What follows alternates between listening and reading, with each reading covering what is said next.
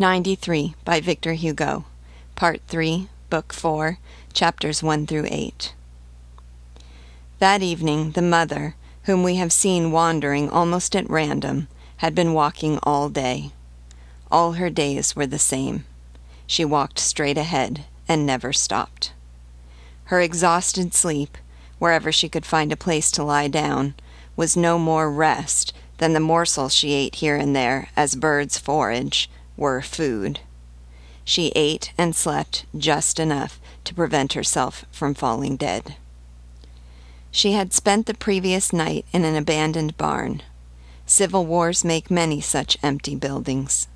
In a deserted field she had found 4 walls, an open door, and a little straw beneath the remains of a roof. And she had lain down on the straw and under the roof, feeling rats slip past through the straw, and watching the stars rise through the holes in the roof. She had slept a few hours, then awakened in the middle of the night and begun walking again in order to cover as much distance as possible before the heat of the day. For anyone traveling on foot in summer, midnight is more clement than noon. She was doing her best to follow the route that had been summarily indicated to her by the peasant of Vautort. She had been heading westward as well as she could. If anyone had been near her, he would have heard her murmuring constantly, "the Tourgue." Except for the names of her 3 children, this was now almost the only word she knew. Thoughts went through her mind as she walked along.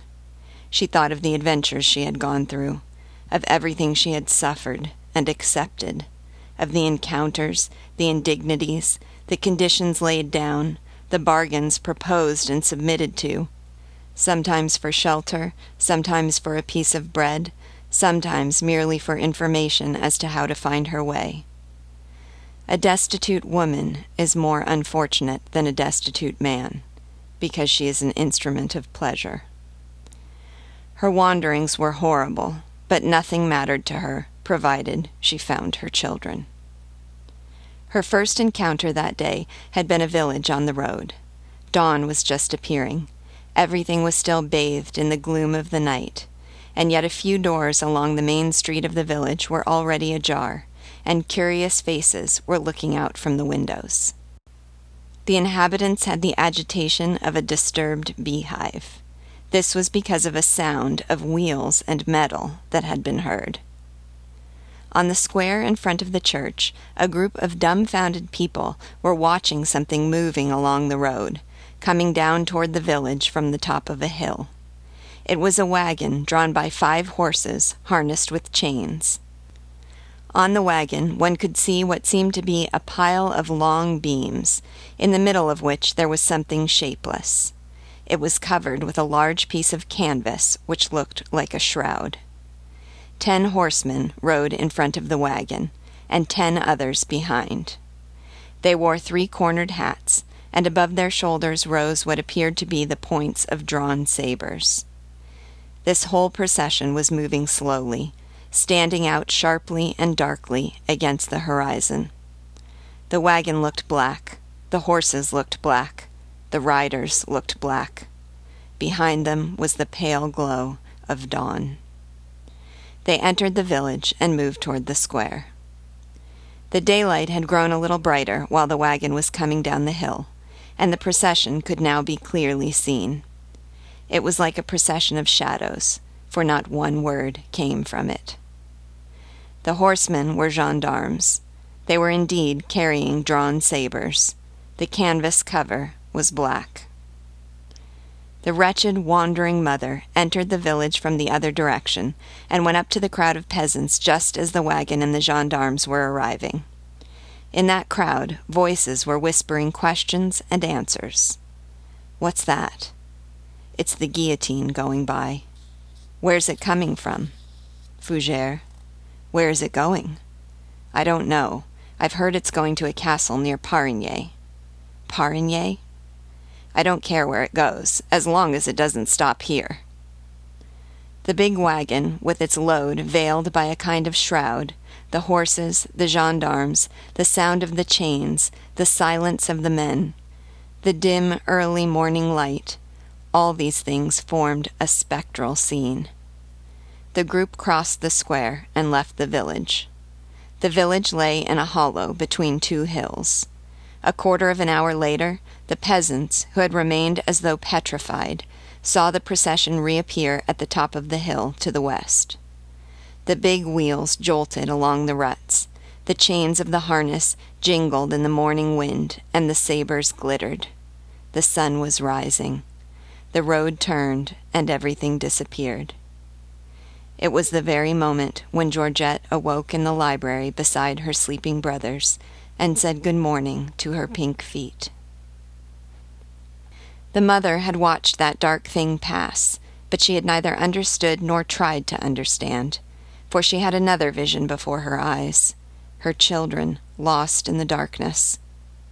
She too left the village a short time after the procession which had just passed, and followed the same road, some distance behind the second squad of gendarmes.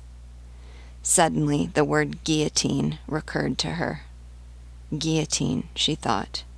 That savage, Michel Fléchard, did not know what it was, but an instinct warned her. She shuddered without knowing why.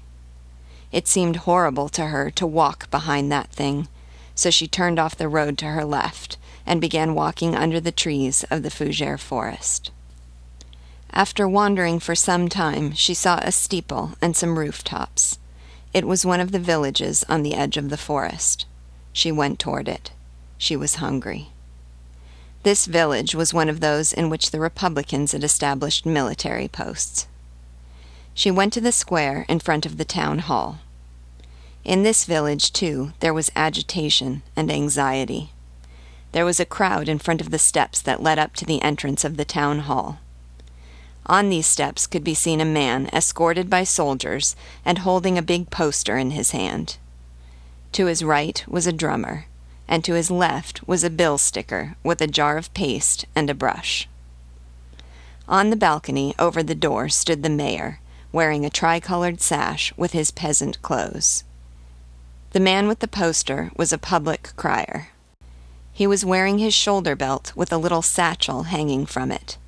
This indicated that he was going from village to village and had something to announce all over the region. When Michel Fléchard walked up, he had just unfolded his poster and was beginning to read it. He said loudly, "French Republic, one and indivisible." The drummer beat a roll on his drum. A kind of wave ran through the crowd. Some of the people took off their bonnets, others pulled their hats down more tightly on their heads. In those days, and in that region, political opinions were nearly always indicated by headdress. Hats were royalists, bonnets were republican. The confused murmur of voices ceased. The people listened. The crier read, "By virtue of the orders given and the powers delegated to us by the Committee of Public Safety." There was a second roll on the drum. The crier went on. "And in execution of the decree of the National Convention, which makes outlaws of all rebels taken with weapons in their hands, and inflicts capital punishment on anyone who gives them sanctuary or helps them to escape." A peasant softly asked, "What's capital punishment?" The man beside him answered, "I don't know." The crier shook his poster.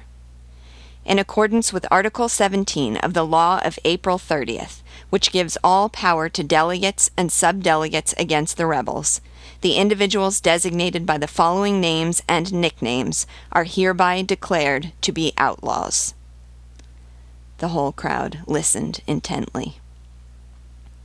The crier's voice became thunderous.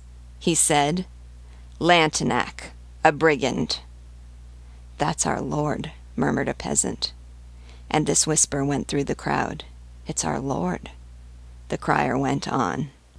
"Lantenac, formerly a marquis, now a brigand. Imanus, a brigand." Two peasants looked at each other out of the corners of their eyes. "That's Gouge-le-Bruant." "Yes, it's Brise-Bleu." The crier continued reading the list.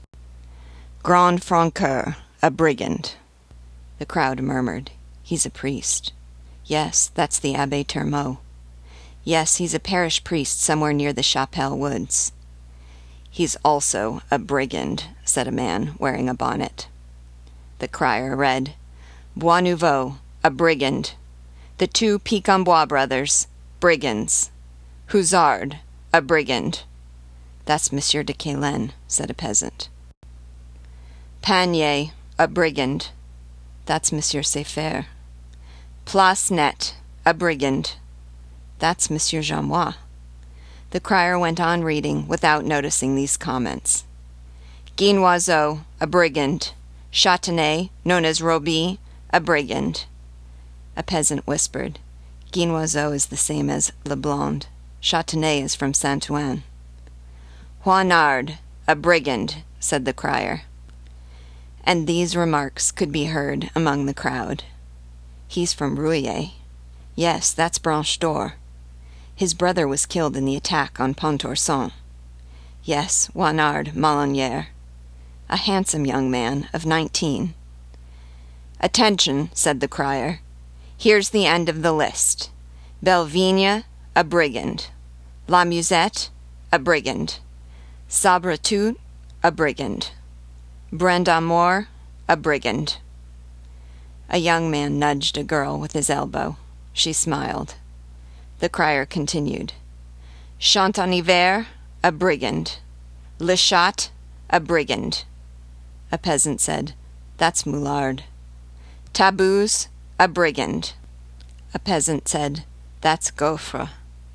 There are two Gaufres, added a woman. They're both good men, muttered a royalist. The crier shook the poster, and the drummer beat his drum. The crier continued reading. The above-named men will be put to death wherever they may be captured, as soon as their identity has been established. The crowd stirred. The crier went on. Anyone who gives them sanctuary or helps them to escape will be brought before a court-martial and put to death. Signed, the silence deepened. Signed, the delegate of the Committee of Public Safety, Simordan. A priest, said a peasant. He used to be the parish priest of Parigny, said another. A townsman added, Termeau and Simordan, a white priest and a blue priest. They're both black, said another townsman.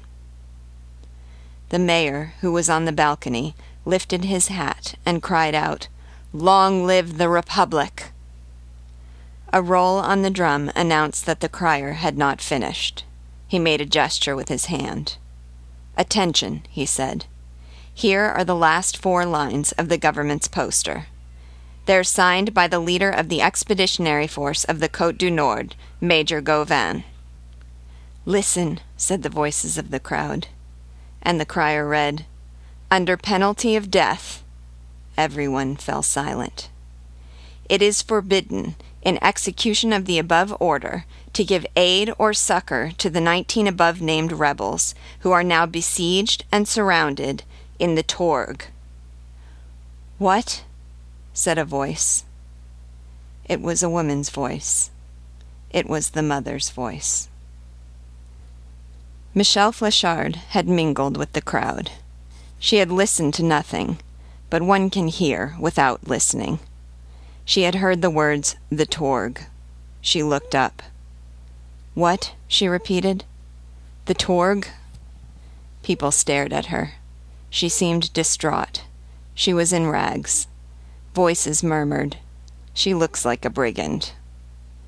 A peasant woman who was carrying some buckwheat cakes in a basket came over to her and said softly, Be quiet. Michel Flechard looked at this woman in stupefaction. Again, she understood nothing. That name, the Tourgue, had passed like a flash of lightning, and now it was dark again. Didn't she have a right to ask questions? Why were they all looking at her like that? Meanwhile, the drummer had beat his drum one last time. The bill sticker had put up the poster. The mayor had gone inside the town hall. The crier had gone off toward some other village, and the crowd was dispersing. A group of people had remained in front of the poster. Michel Fléchard went up to them. They were discussing the names of the men who had been declared outlaws. There were peasants and townspeople, in other words, whites and blues. A peasant was saying, "Just the same, they don't have everybody. 19 are only 19. They don't have Priou, or Benjamin Moulin, or Goupil from the parish of Andouillé. Or Loriol from Montjean," said another. Others added, "Or Bristeny, or François Dudoué. Yes, he's from Laval. Or Huet from Lagny-Villiers. Or Grégy, or Pilon, or Filleul, or Ménisson, or Guéret, or the 3 Logeray brothers, or Monsieur Le Chandelier de Pierreville." "Fools," said a stern, white-haired old man. "If they have Lantenac, they have everything." "They don't have him yet," murmured a young man. The old man said, "If Lantenac is captured, the soul is captured. If Lantenac is killed, Vendée is dead." "Who is this Lantenac?" a townsman asked. A townsman answered, "He's a former nobleman." And another one said, "He's one of those who shoot women." Michel Fléchard heard this. "That's true," she said. The others turned around. And she added, "It's true, because he shot me." These were strange words. It was as though a living woman had said she was dead. The others began to examine her, a little suspiciously. She was indeed alarming to see, starting at every sound, bewildered, quivering, with a kind of wild anxiety, and so frightened that she was frightening. In a woman's despair there is something weak which is terrible. It is as though one were seeing a person hanging at the end of fate. But peasants do not make such fine observations. One of them grumbled, "She might very well be a spy." The woman who had already spoken to her said to her softly, "Keep quiet and go away." Michel Fléchard replied, "I'm not doing anything wrong. I'm looking for my children." The woman looked at those who were looking at Michel Fléchard, put her finger to her forehead, winked her eye, and said, "She's simple-minded." Then she took her aside and gave her a buckwheat cake. Michel Fléchard avidly bit into it without thanking her. "Yes," said one of the peasants, "she eats like a wild animal, so she must be simple-minded." And the rest of the crowd dispersed. They all went away, one after another. When Michel Fléchard had eaten, she said to the peasant woman, "Good, I've eaten. Now, where's the Tourgue?" "You're starting that again?" cried the woman. "I must go to the Tourgue. Tell me how to get there." "Never! Why should you want to get killed? Anyway, I don't know. Are you really out of your mind? Listen, poor woman, you look tired. Would you like to rest in my house?" "I don't rest," said the mother. "Your feet are all torn and bleeding," murmured the peasant woman. "My children have been stolen," said Michel Fléchard. "A little girl and 2 little boys. I've come from the hut in the forest. You can ask Telmark the beggar about me, and the man I met in the field back there. It was the beggar who cured me. He said I had something broken. Those are all things that really happened. There's Sergeant Radoub, too. You can ask him. He'll tell you. He was the one who found us in the woods. 3. I've got 3 children. The oldest one's name is René Jean. I can prove all that. The other boy's name is Groelin, and the little girl's name is Georgette. My husband is dead. They killed him. He was a farmer at Siscoignard. You look like a good woman. Tell me how to get to the Tourgue. I'm not out of my mind. I'm a mother. I've lost my children. I'm looking for them. That's all. I don't know exactly where I've come from. Last night I slept on straw in a barn. The Tourgue That's where I'm going. I'm not a thief. You can see I'm telling the truth. People ought to help me find my children. I'm not from around here. I was shot, but I don't know where." The peasant woman shook her head and said, "Listen, when there's a revolution going on, you mustn't say things that people don't understand. It can get you arrested." "But the Torg," cried the mother. "Madam, for the love of the Christ child and the Blessed Virgin of Heaven, please, madam, I beg you, I beseech you, tell me how to get to the Torg." The peasant woman became angry. "I don't know. And even if I did know, I wouldn't tell you. Those are bad places. No one goes there." "I'm going there," said the mother, and she began walking again. The peasant woman watched her moving away and muttered, "Even so, she has to eat." She ran after Michel Fleischard and put a buckwheat cake in her hand. "This is for your supper." Michel Fleischard took it without answering or turning her head and continued walking. She left the village. As she was passing the last houses, she met 3 ragged, barefoot little children coming from the opposite direction. She went up to them and said, "These are 2 girls and a boy." And seeing that they were looking at her buckwheat cake, she gave it to them. They took it and were frightened. She plunged into the forest.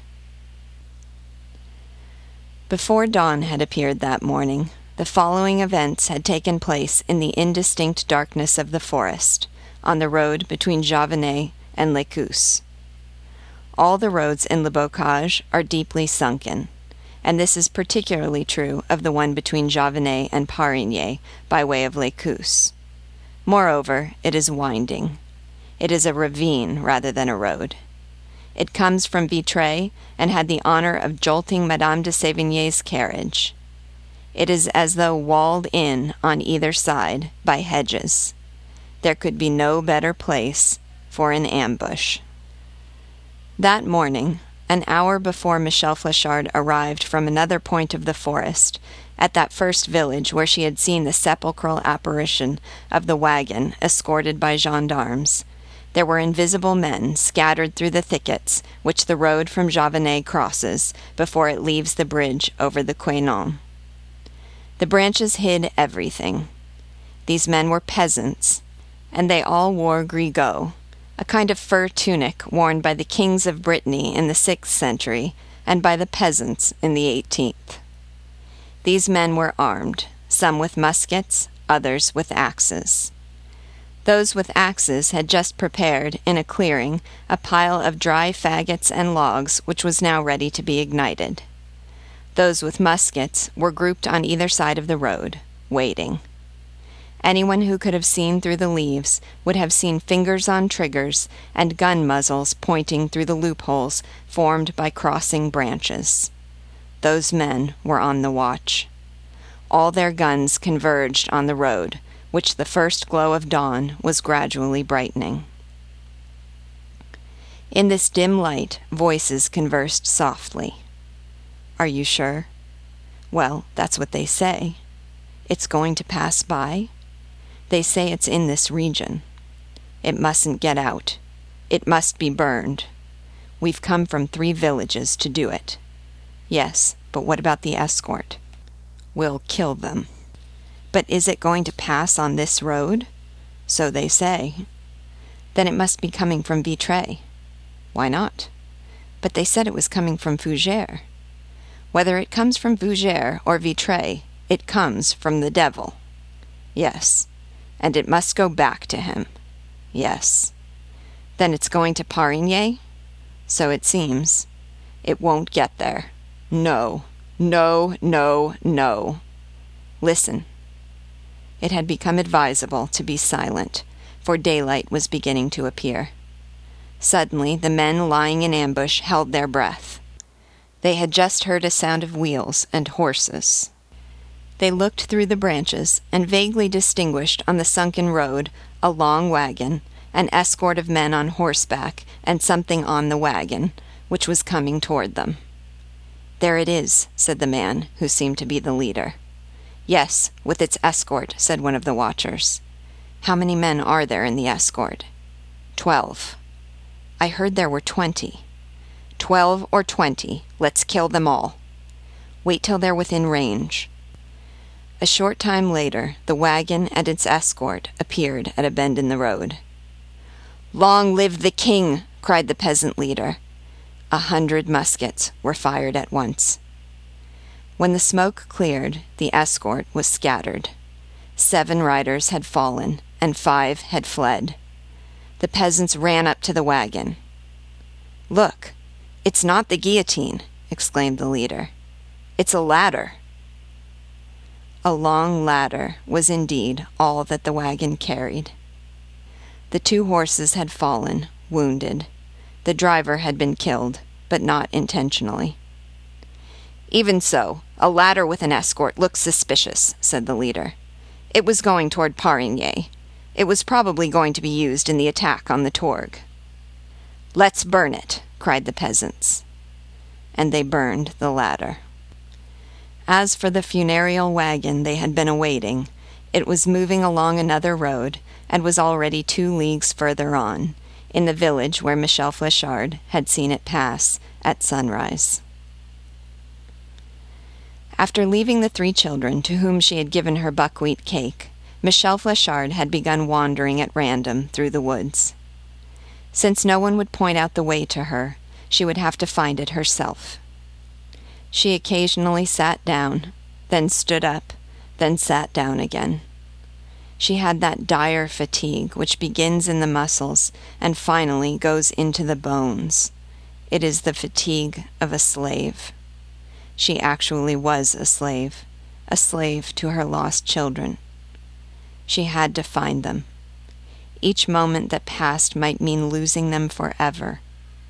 Anyone who has a duty like hers no longer has any rights. Stopping to catch her breath was forbidden to her. But she was very weary. At that stage of exhaustion, each new step is a question. Can I make it? She had been walking since morning. She had not come to another village or even a house. She first took the right path, then the wrong one, and she finally became lost among branches that were all alike. Was she approaching her goal? Was she nearing the end of her passion? She was in the Via Dolorosa, and she felt the prostration of the last station. Was she going to fall to the ground and expire there?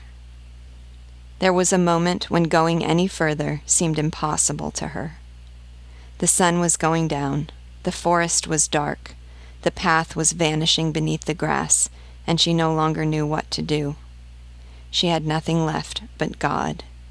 She began to call out. No one answered.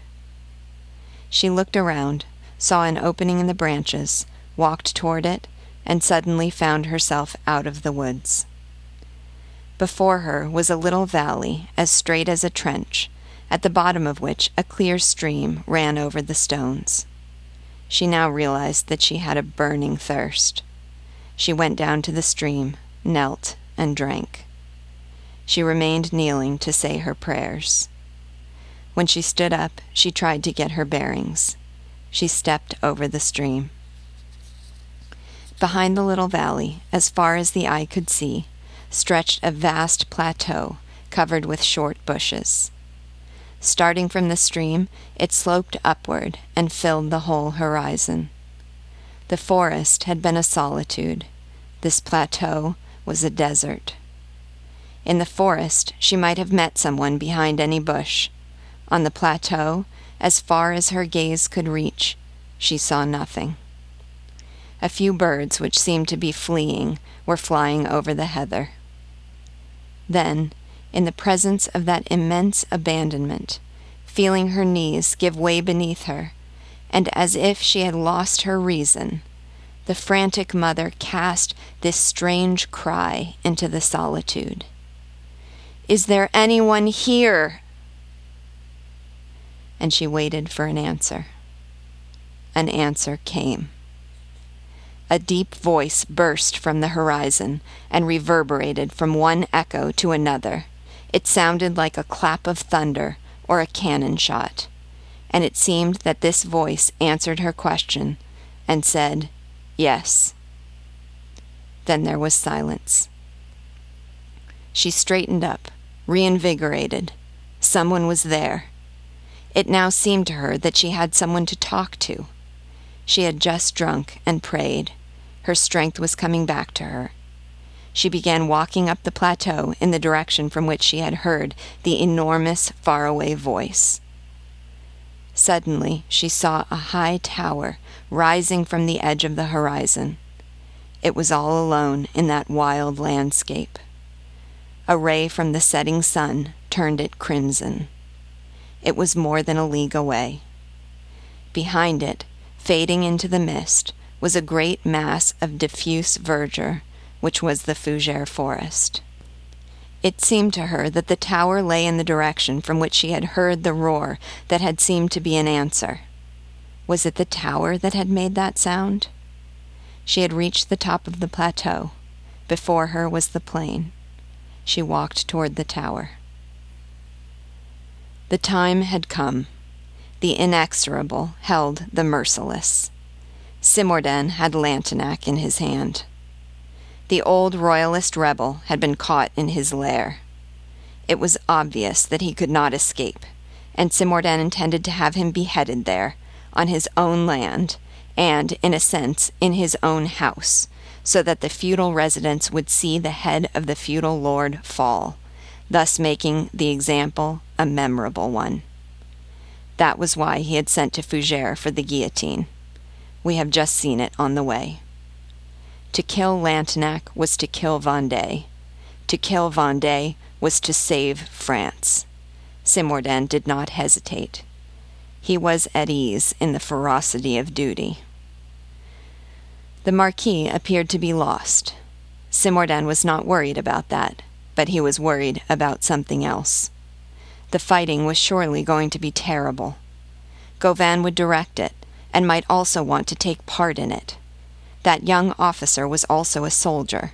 He was quite capable of throwing himself into the fray. If only he were not killed. Gauvin, his child, the only affection he had on earth. Gauvin had had good luck so far, but luck eventually runs out.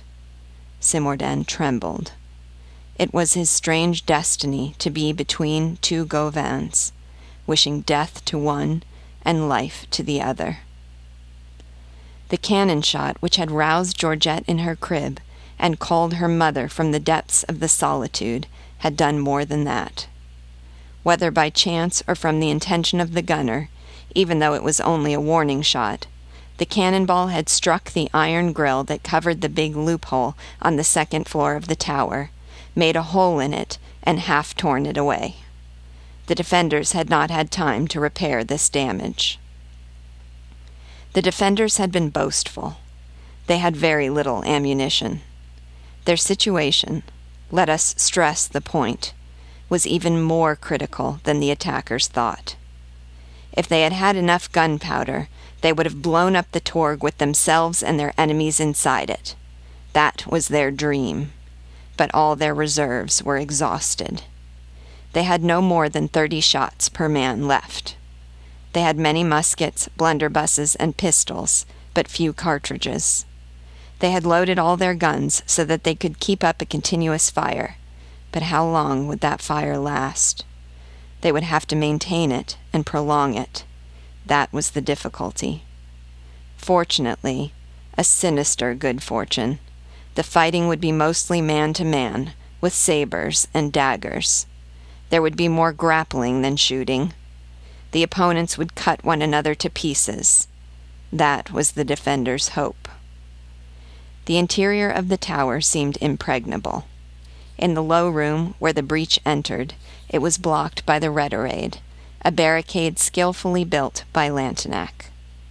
Behind the retirade was a long table covered with loaded guns, blunderbusses, carbines, and muskets, and sabers, axes, and daggers. Unable to use the dungeon to blow up the tower, the Marquis had given orders to lock the door that connected it with the lower room.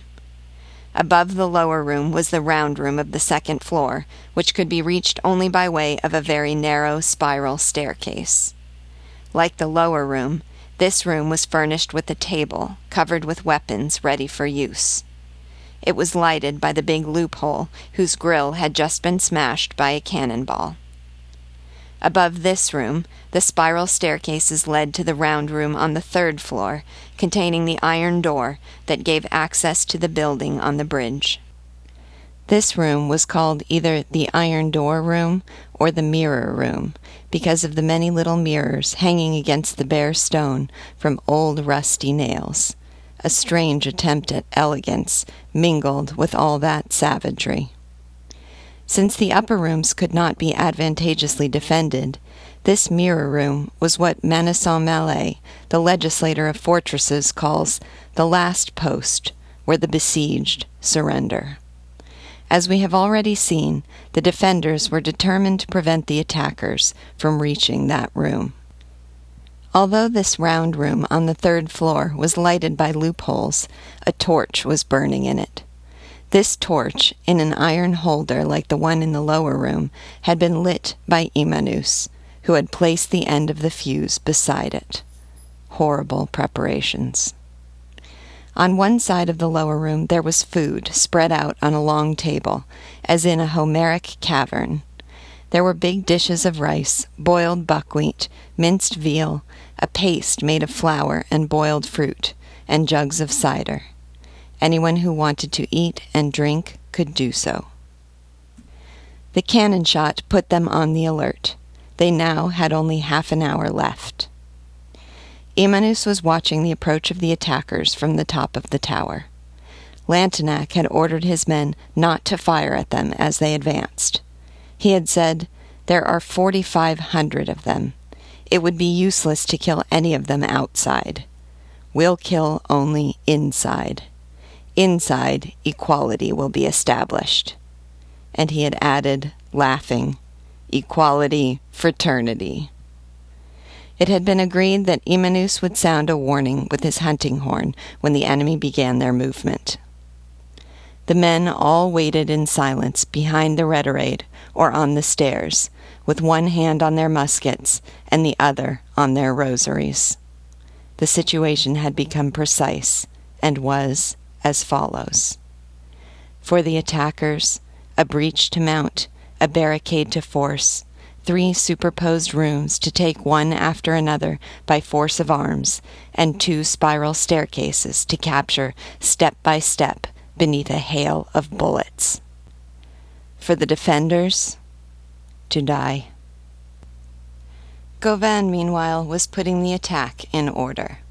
He gave his final instructions to Simordan, who, it will be recalled, was to guard the plateau without taking part in the action, and to Guéchamp, who was to remain on the lookout with the main body of the army in the forest camp. It was understood that neither the lower battery in the woods nor the upper battery on the plateau would fire unless there was a sortie or an attempt to escape. Gauvin had reserved for himself the command of the group that would storm the breach. This was what troubled Simordan. The sun had just set. A tower in open country is like a ship on the high seas. It must be attacked in the same way. It is a boarding rather than an assault. No cannons, nothing useless. What would be the use of cannonading walls 15 feet thick? A hole in the side, men forcing it on one side and blocking it on the other. Axes, knives, pistols, fists, and teeth. Such is the undertaking. Gauvin felt that there was no other way of taking the Tourgue. Nothing is more murderous than an attack in which each side sees the whites of the other's eyes. He knew the formidable interior of the tower, since he had lived there as a child. He thought deeply. In the meantime, a few paces away from him, Guéchamp, his second in command, was looking through a telescope at the horizon in the direction of Parigny. Suddenly he cried out, "Ah, at last!" This exclamation drew Gauvin from his reverie. "What is it, Géchamp?" "The ladder, sir. Here it comes." "The ladder?" "Yes." "What? Don't we have it yet?" "No, sir, and I was worried. The messenger I sent to Javannet came back." "I know." "He said he'd found a ladder of the right size in the carpenter's shop at Javannet, that he'd requisitioned it, that he'd had it put on a wagon, that he'd requisitioned an escort of 12 men on horseback, and that he'd seen the wagon, the ladder, and the escort leave for Parigny. He'd then come back at full speed. And he gave us that report. And he added that since the wagon had good horses, and had left at about 2 o'clock in the morning, it would be here before sunset. I know all that. Well?" "Well, sir, the sun has just set, and the wagon bringing the ladder hasn't arrived yet." "Is that possible? But we must attack. The time has come. If we delay, the enemy will think we're reluctant to attack." "We can attack, sir." "But the ladder is necessary." "No doubt." "But we don't have it." "Yes, we do." "What?" "That's what made me say, 'At last!' The wagon hasn't arrived. I took my telescope and looked over the road from Parigny to the Tourgue, and I was glad to see that the wagon is there, with the escort. It's coming down a hill. You can see it." Gauvin took the telescope and looked. "Yes, there it is. There's not enough daylight left to make out everything, but I can see the escort clearly. However, the escort seems to be more numerous than you said, Géchamp." "Yes, it does, sir. They're about 1/4 of a league away. Sir, the ladder will be here in 1/4 of an hour. We can attack." A wagon was indeed on its way toward them, but it was not the one they thought. When he turned around, Gauvin saw Sergeant Radoub standing at attention behind him, with eyes lowered. "What is it, Sergeant Radoub?" "Citizen Commander, we, the men of the Red Bonnet Battalion, have a favor to ask of you." "What is it?" "To have us killed." "Ah," said Gauvin. "Will you do us that favor?" "But that depends," said Gauvin. "Sir, since the fight at Dole, you've been sparing us. There are still 12 of us." "Well?" "It humiliates us." "You're the reserve." "We'd rather be the vanguard." "But I need you to make sure of success at the end of an action. I'm saving you." "Too much." "It doesn't matter. You march with the rest of the column." "At the rear. Paris has a right to march in front." "I'll think about it, Sergeant Radoub." "Think about it today, sir. This is a good chance. There's going to be some hard fighting. The Tourgue will burn the fingers of those who touch it. We're asking the favor of being among them." The sergeant paused, twisted his mustache, and then went on in a faltering voice. "And then, sir, our children are in that tower.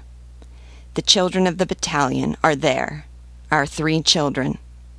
That miserable scoundrel, Brise Bleu, that Imanus, that Gouge le Bruant, that Bouge le Gruant, that Fouge le Truand, that goddamned son of the devil, is threatening our children. Our children, sir. No matter what happens, we won't let them be hurt. Do you hear that, sir? We won't have it. This afternoon, since we weren't fighting, I went up on the plateau and looked at them through a window. Yes, they're really there. I could see them from the edge of the ravine, and I scared them, the little darlings.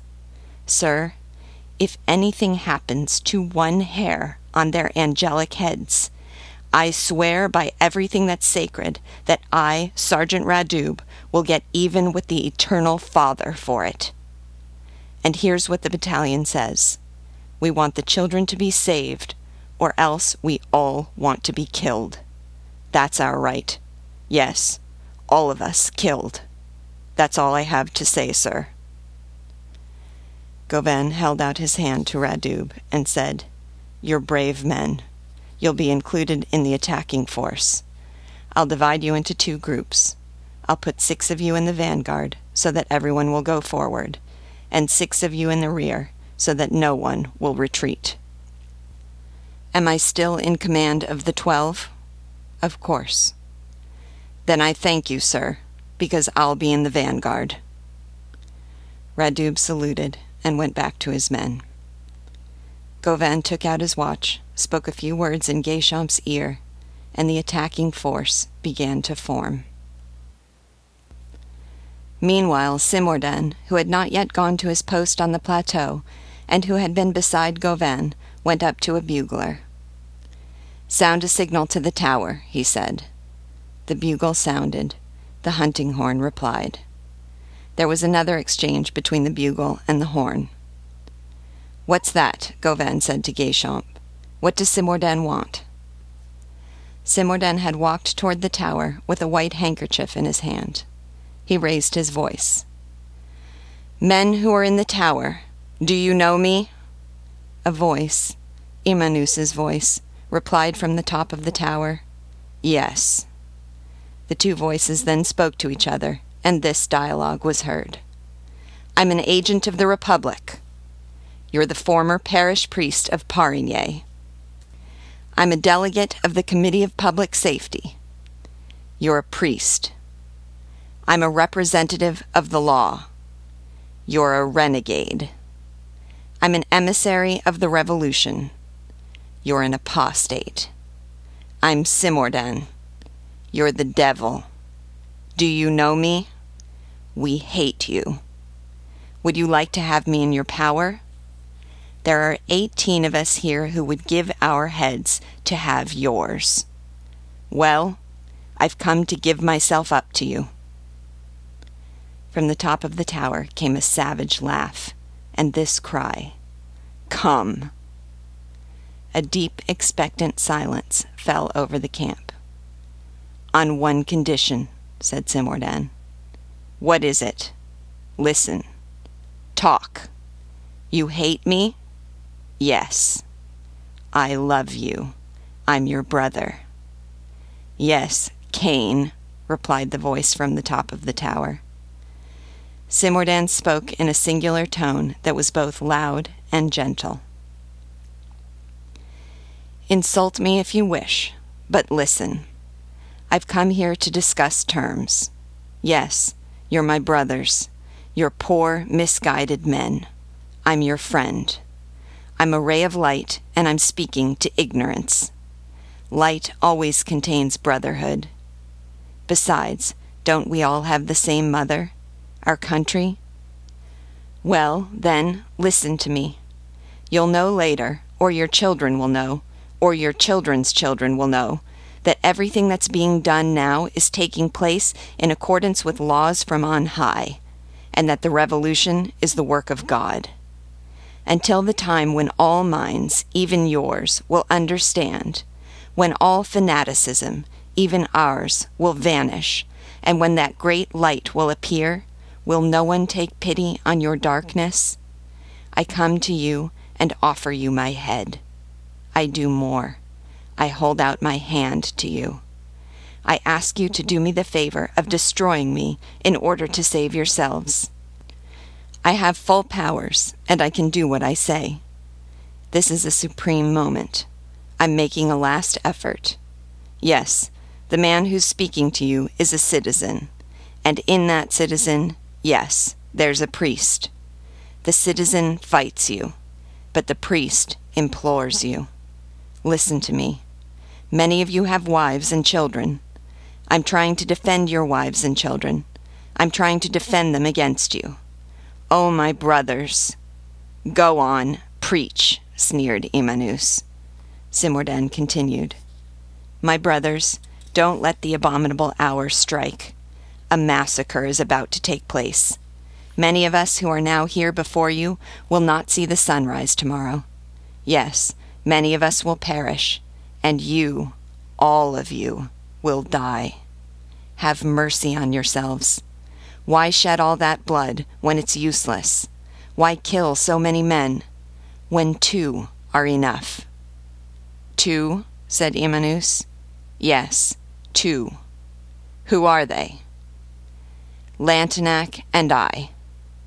And Simordan raised his voice. "Two deaths are desired, Lantenac's by us, mine by you. Here's what I offer you, and your lives will be saved. Give us Lantenac, and take me.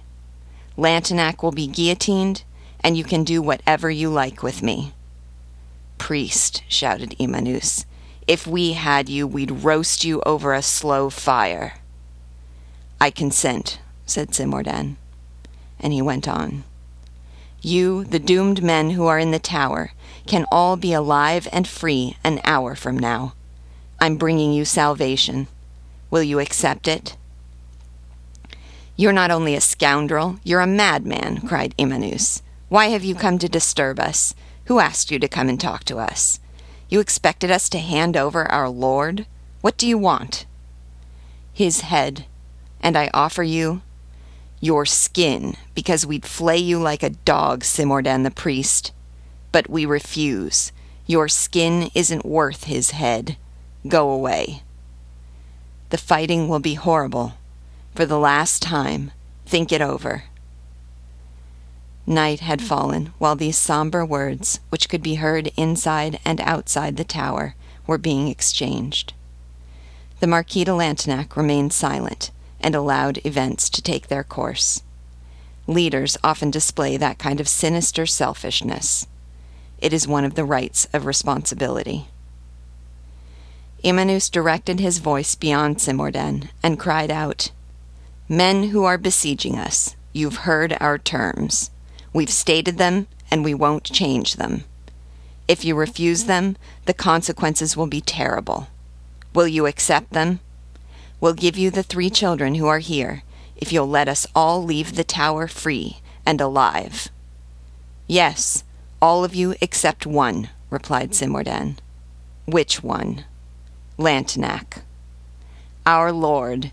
You want us to surrender our lord? Never. We must have Lantenac. Never. We can treat with you only on that condition." "Then begin your attack." There was silence. After sounding the signal on his horn, I-VIII went down from the top of the tower. The Marquis took his sword in his hand. The 19 defenders silently grouped themselves behind the retirade in the lower room and knelt. They heard the measured tread of the attacking force moving toward the tower in the darkness. The sound came closer. Then suddenly they felt it quite near them, at the very entrance of the breach.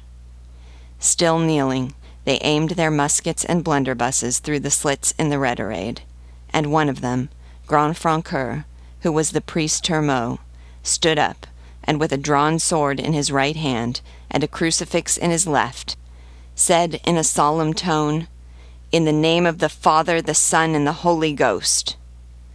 They all fired at once, and the battle began.